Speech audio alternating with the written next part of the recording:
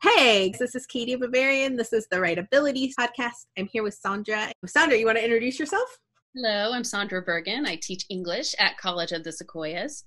Today we're going to quickly do a short episode talking about best practices for emailing teachers. I know this is something that, a lot of students are new to. I tend to ask my students, have you sent emails to teachers before? And some of them will say no. Instructors and students are sort of expecting different things out of those emails. So, Sandra, what are some of the biggest mistakes you see students make when they email you? Well, I'll give you examples. How about that? Yes. In the beginning of the semester, I will have emails that are just one line. I need you to add me to this class. Sometimes they're signed and sometimes they're not. So one, that sense of you need to do this. I need you. Will you add me to this class? Just add me to this class. It was kind of a demanding one-liner, right? So the tone of that email, probably not the most professional, but also a lot of these emails aren't signed, so I have no idea where they're coming from. Sometimes it's like, I love Cars 67. So who are you? That kind of thing. They didn't even say what class they wanted into, right? No class. Yeah. I have 5 classes. Which one do you want? I'm going to kind of, as we speak, kind of list things that we should work on. So make sure you tell your instructor, even if you're already enrolled in that class, you need to tell them who you are and what section you're in. By the end of the semester, I know all my students and what class they're in. In the beginning, I have no idea. Sign it.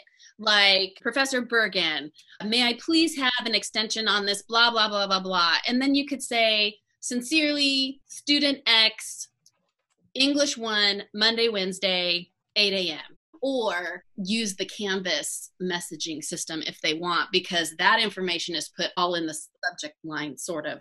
The other thing you said was professional. So I think a lot of students haven't sent emails to professors and they don't realize that we're expecting something more professional. Often I feel like they treat it like a text message. Well, because we haven't discussed audience, really. It's knowing your audience. Like, you wouldn't really text your friends with the same audience in mind as you would your grandmother, right? And teachers are a different audience as well. So if I would think of a teacher or an instructor, I would put them on the same line as an employer or someplace, something professional. So you have to remember to be, I don't want to say formal, but there are certain formal things we are kind of expecting, right? Yeah. You don't have to be like, may I please request blah, blah, blah. You have to put on some fancy language, but what are some of the professional things that we are hoping for? Definitely we want that, who they are. What other things? Who they are, what class they're in, full sentences. Writing in full sentences is a plus, guys, and being very complete with your thoughts. Don't assume I know what assignment you're talking about. Maybe give me a little description. Remember, your instructors are teaching actual different classes. Like, I may have an English 1, an English 2, and an English 4. If I don't recognize your name right off the bat and you start talking about, well, for the assignment, do we have to do this or this? And I keep thinking, what assignment? Wait, what assignment? And I think complete ideas with that too. I get a lot of emails that say I submitted the wrong assignment. And I'm like, what do you want me to do about it? Tell me what you want me to do about it. Are you asking if there's a way to resubmit? What is the goal? Finish that thought.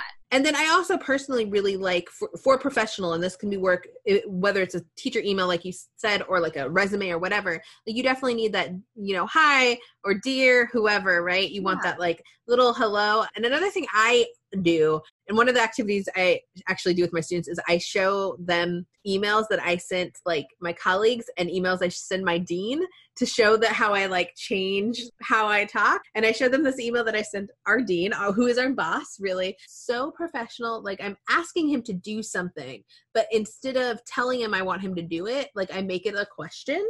Yeah, would it be possible? Yeah, it's would it be possible to get my evaluation done earlier or something like that? But I meant to say I want to get this done. That was in my mind what I was trying to say. But that's not what you tell your boss, right? You have to learn to not be an entitled.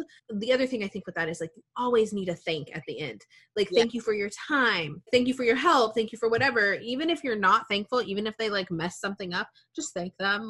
That's just kind of how we end emails, right? That is just a convention of normal sort of emails. And the other thing with that is the subject line. I think that's a thing students leave blank a lot. Give me a subject that like hints towards what you're actually talking about. Yeah. I'm actually really bad about this as a person. I love being like a question or something. Like I do a good subject line, but if I'm just emailing you, a question would be fine because you're like, okay, it's probably an online question. But if I'm emailing Richard or that's my dean, Richard or somebody, the subject line is very specific.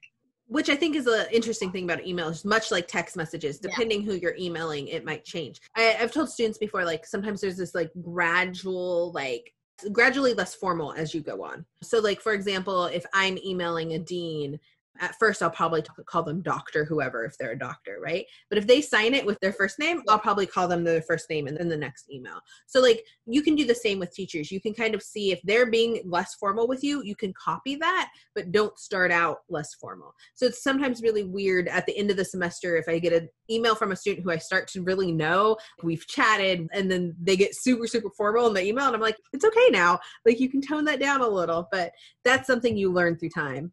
I'm so fast with email, it's almost like chat. This summer, my students were emailing me, and it did start out like a little formal, right? Hi, Professor Bergen, this is da-da-da-da-da. Well, we'd be pinging back and forth, and very quickly, we just stopped signing our emails. Mm-hmm. You know, it's like a text because we were going back and forth, and that's fine. You know, that's perfectly great. I mean, I don't like signing my emails every single time, and I don't expect them to either if we're going back and forth, but at least. And it's within a conversation where you can see where it went. But if it's a first one or on different days, you know, just remember we're not face to face. So make sure that your writing reflects your purpose. I can't see your face or your mannerisms. You have to make sure your tone is professional and not demanding. The people who send me these, and they send you those emails too, please add me to your class. You need to add me to your class. They're not being mean. The student is not really like that, right? The lack of audience awareness when they're writing the email. The student can be totally cool and really nice and great. But when it comes to writing an email, like written communication, that's the way it comes out. So I would advise students, just look at the tone of your email. Back up, don't click send yet, and just look at the tone of your email. Yeah, I will say that even if I'm sending an email that might be mean or something, like I make someone else read it. One thing I also tell students is just please check Google and please check the syllabus before you email me. A lot of times the answer's already in the syllabus. Just double check. Just be like, especially if it's about grades or assignments or something like that, just go look before you send that email. Yeah, think about the average number of emails an instructor gets in any given day if he or she has 125 students. I have 125 students this semester. So think about if those answers are actually very easily found on Canvas, in our modules, or in the syllabus. A quick check, just go back and look before emailing your instructor could really benefit all of us. I think we just get in a hurry and get anxious and they want an answer. And so they email us. Yeah. And look at Google. Like a lot of it is like I don't know how to reply to a Canvas thing. Canvas has really good help videos. And like a lot of the time, if you email me and ask me how to do a thing on Canvas, I'm just going to send you to a Canvas help video.